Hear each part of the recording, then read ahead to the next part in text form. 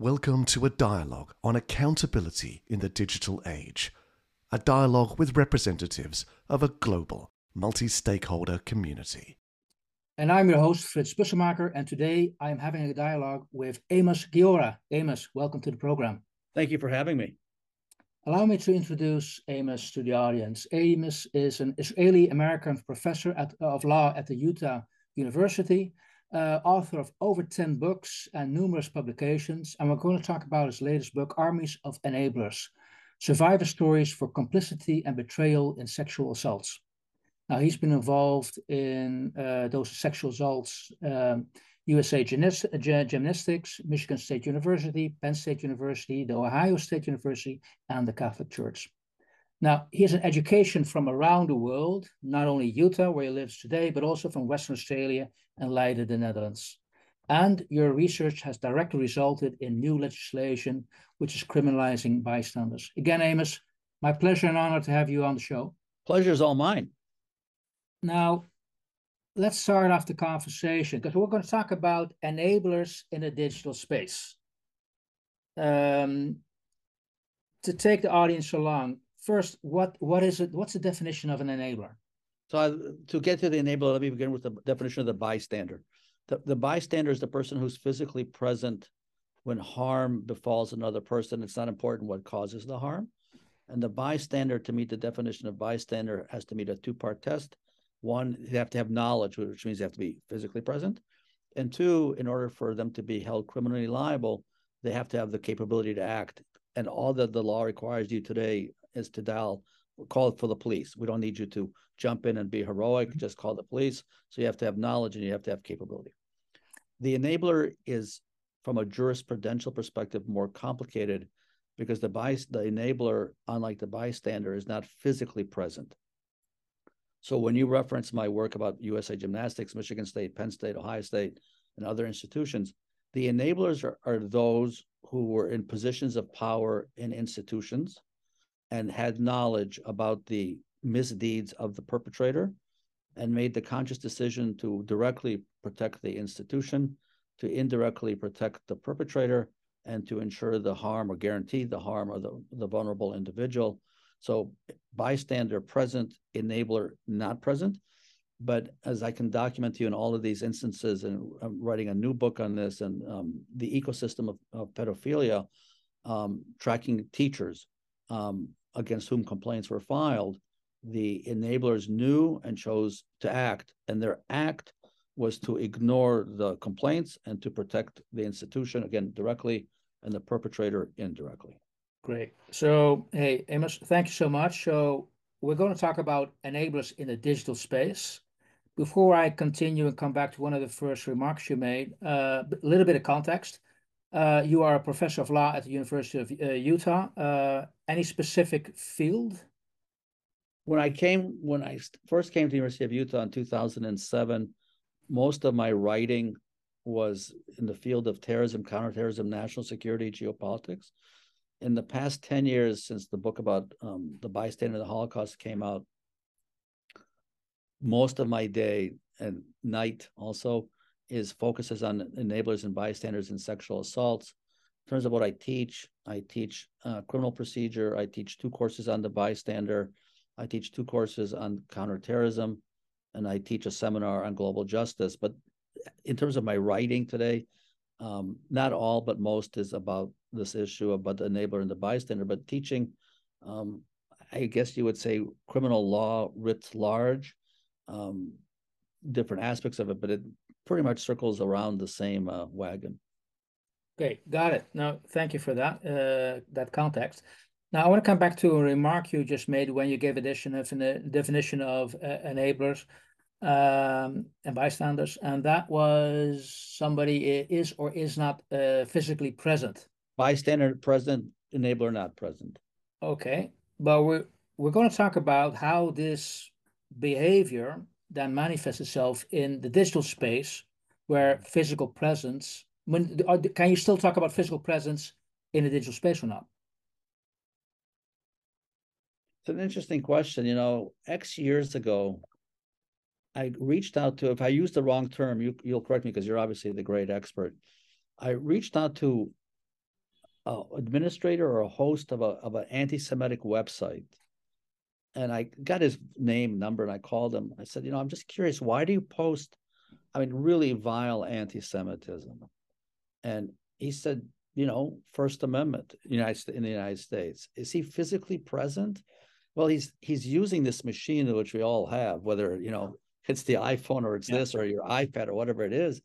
And is that a physical presence or is that a metaphysical presence? I don't know.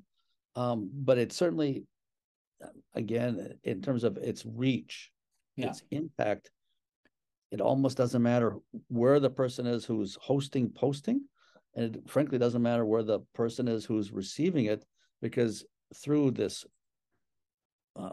means, we're able to communicate.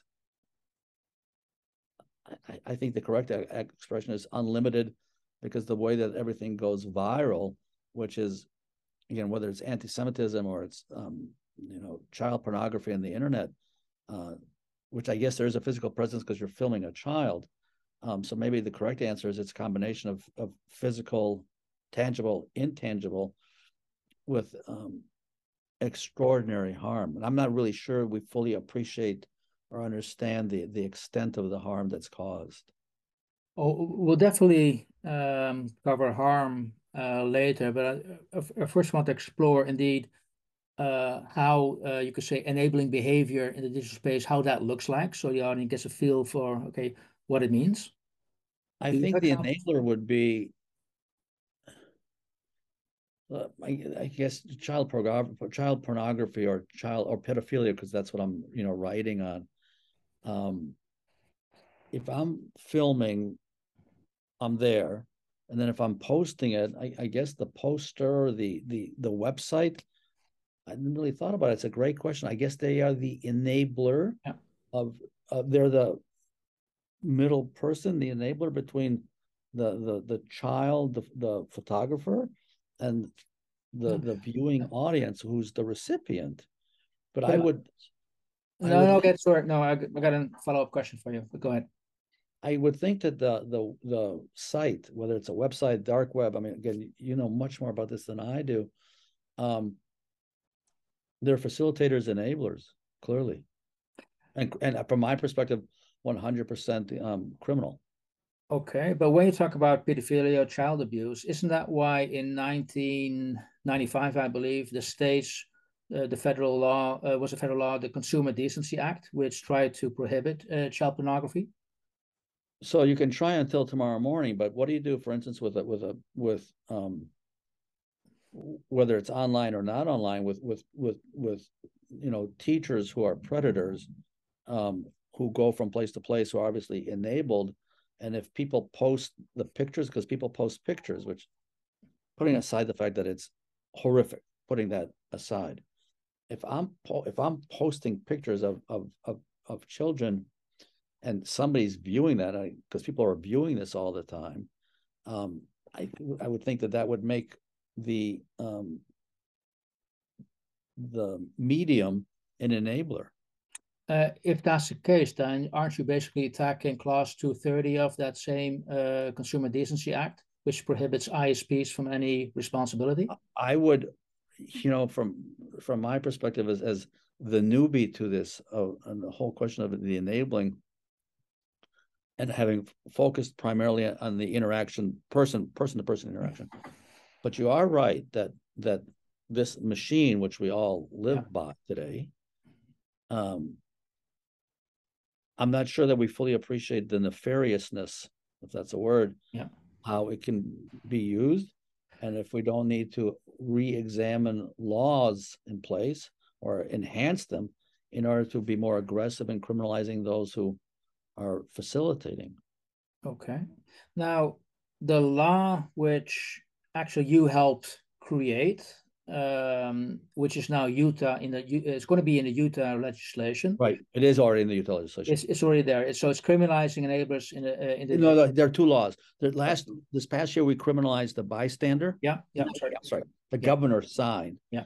I write the articles. There's a legislator, Representative Brian King, who's the legislator.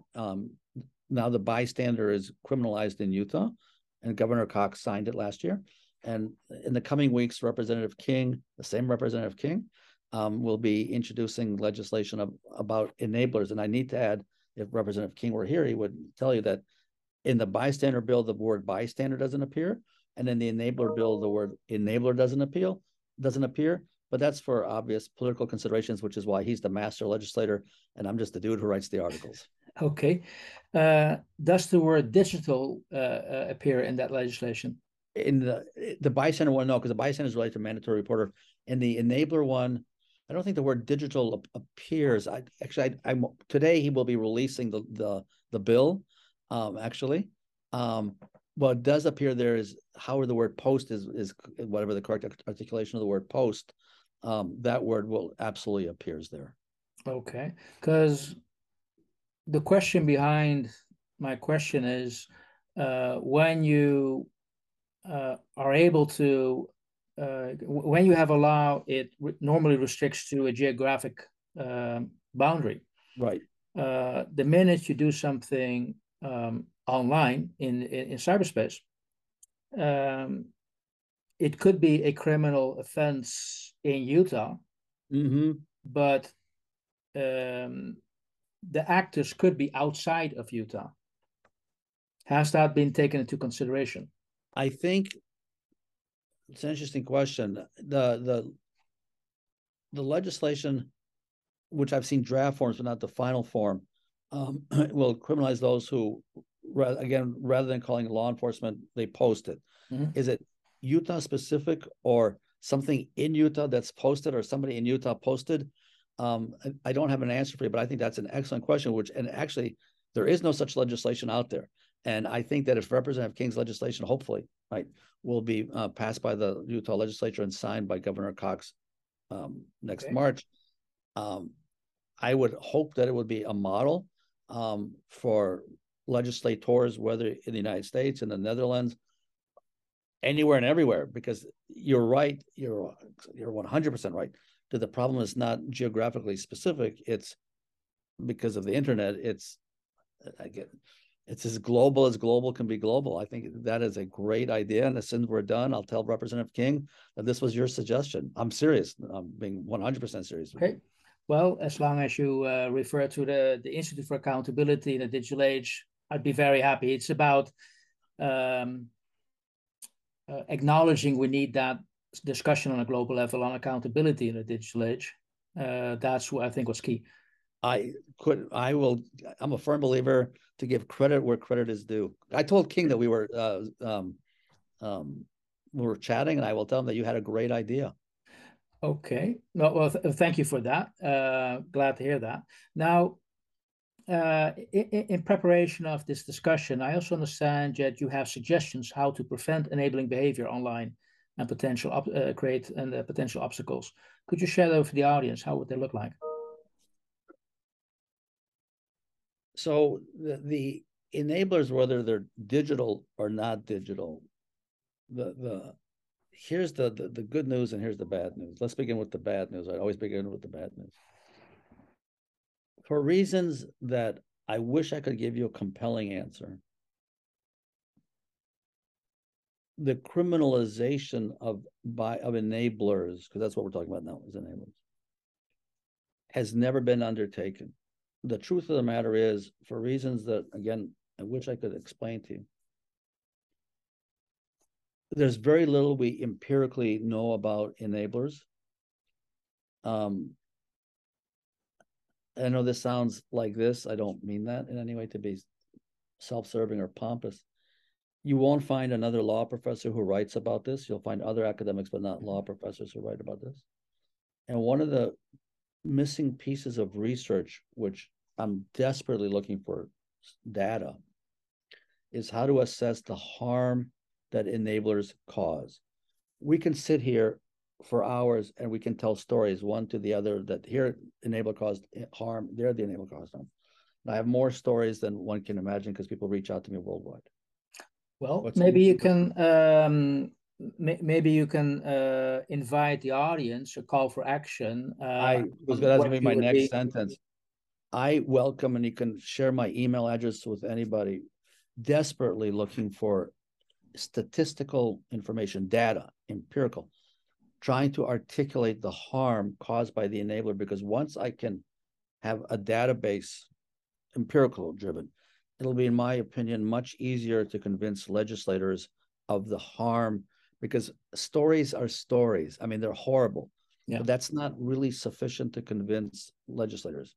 In terms of call to research, call to action, a call to a call, I will interact with anybody on this issue, because I have a research team and we're looking for data, because we're looking also at this much larger ecosystem that needs to be untangled, and to untangle it, you need numbers.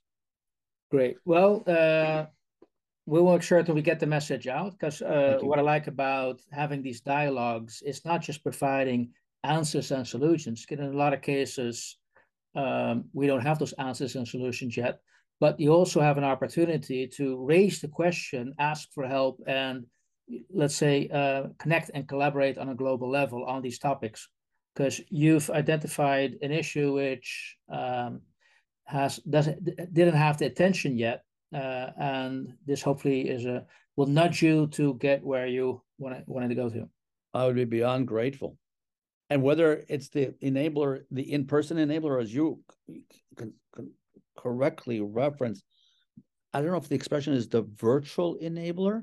Mm-hmm. I thought about it that way. The non-present enabler, the secondary enabler. Secondary or virtual. I think that's right. Yeah. There are also notions about passive and active enablers, but what you're getting at is I never say one enabler is worse than the other, but the enabler with extraordinary reach because of the internet. Yes. And the harm to the individual is ultimately the harm caused to the individual. Because what I can demonstrate to you is that the enabler causes harm because they fail to protect. And enabler in this case, do you restrict your thinking to just individuals, people, or can also organizations or systems be an enabler? So that's a great question. Go back. When I first wrote the book about my parents, the bystander and the Holocaust, I made the conscious decision not to discuss organizations, whether it was the Catholic Church in Hungary, which plays a terrible role, or German society writ large. I don't know, or the Catholic Church. I don't know how to do that. I know how to look at it individuals, right? Because I teach, you asked earlier, what do I teach? Teach criminal procedure. It's an actor. I am now looking into, that's the new book I'm writing about pedophilia, as the ecosystem of pedophilia, which is much broader. It really is institutions writ large. I'm also beginning the process of working with a professor of public health, looking at different variables where pedophilia might or might not occur. I mean, it's a huge project. In that sense, I think you are absolutely correct that the role of this machine, right, is something that absolutely needs to be considered in a way that from not the perpetrator but the enabler. Mm-hmm.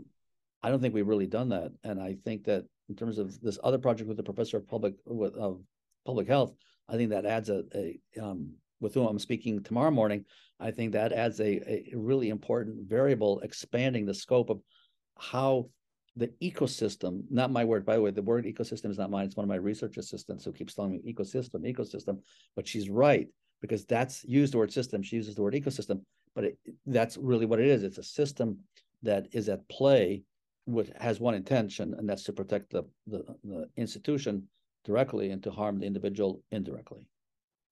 Now, pardon me for asking this, but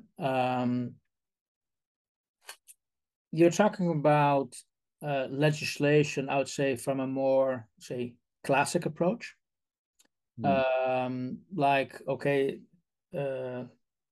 Classic in the sense that what you're trying to do is independent of the digital technology and its impact on legislation. And I was just wondering, is there enough knowledge on the impact of digital in your research? So do you have people on board say, hey, we need to talk about this legislation, let's get that perspective in there to think about, okay, how does it apply in all circumstances where this could occur, and knowing that a lot of what you're talking about is moving online. Listen, because I'm older than you, I'm going to be straight up. You're suggesting something which I hadn't really thought about in terms of the misuse of this machine. When you and I are done, the first thing I'm going to go do is text Representative King and ask him, how do we again, I leave the legislation to him. Don't forget, I just write the articles. If it's legislatively viable, it's not a word in English, but if it's legislatively viable to expand it, or if that's something we do next time, I think you're 100% correct. Yeah, because it boils down to the reason why we're talking as the Institute for Accountability in the Digital Age. The question is, when we see this happening, this criminal act happening online, who at the end of the day are the people accountable and need to be prosecuted? That's my question. So how do we make sure that we get in Utah, those who would be however law enforcement tracks those who are doing the actual posting, they're the ones who would be held liable in Utah. But you are right about the broader context. I think it's a great point. Okay. And a more generic question. Where is, I mean, in general terms, if you look at, I mean, we're to some extent, we're talking about a 21st century issue when we talk about, you could say, the online element. Mm-hmm. And there have been arguments in the past that the legal framework is not a 21st century instrument. We need to think about not necessarily other instruments replacing legislation, but additional instruments supporting that. Would you see something like that also happening in your particular case, what you're trying to address? Listen, from my perspective as the one who's, I don't know if I'm leading the charge. I'm not on a white horse, because I don't know how to ride a horse, but the one who's invested in this, because survivors reach out to me constantly.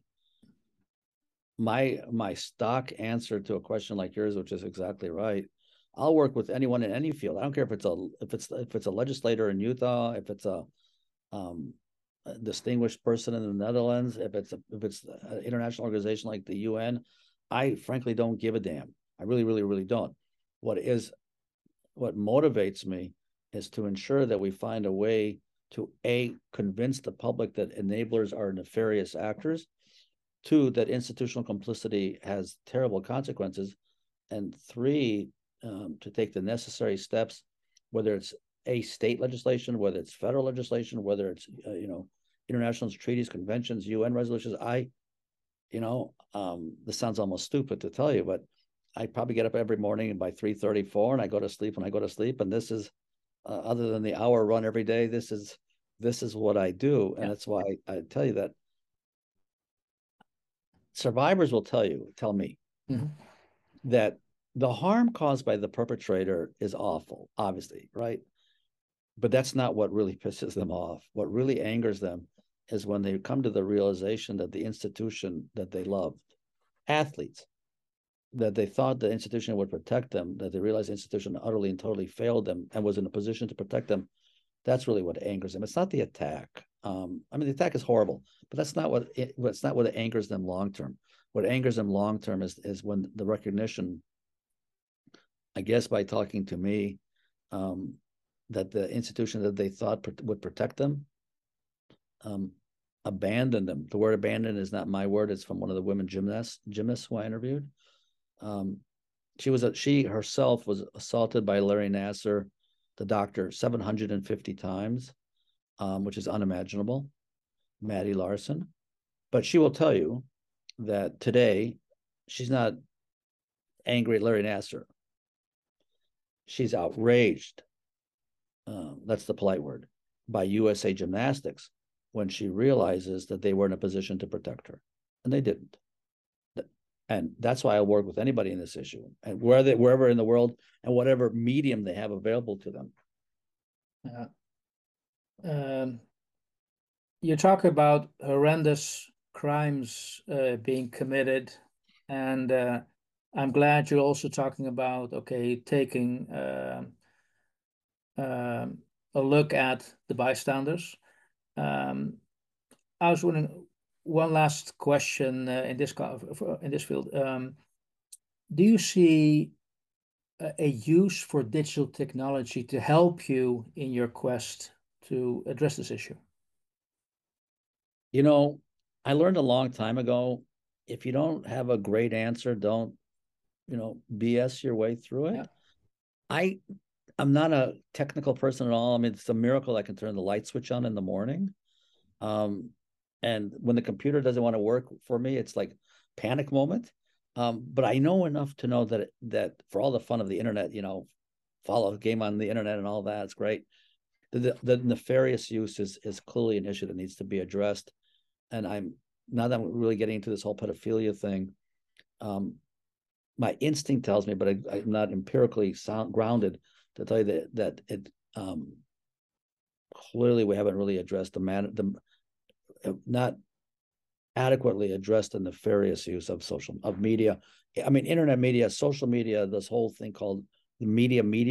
Mm-hmm. That's obvious. That's why I'm looking for help. I'm so honored to be on your show. Well, hopefully this brief discussion will help you get the help you're looking for, get the data you're looking for.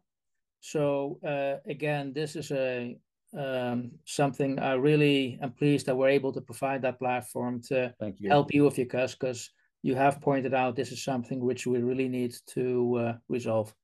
So Amos, thank you for sharing your quest with us, and thank you for having me. Hopefully enough people out there will be able to point you in the right direction, or that would be wonderful. Help you directly. So thank you so much. Thank you so much.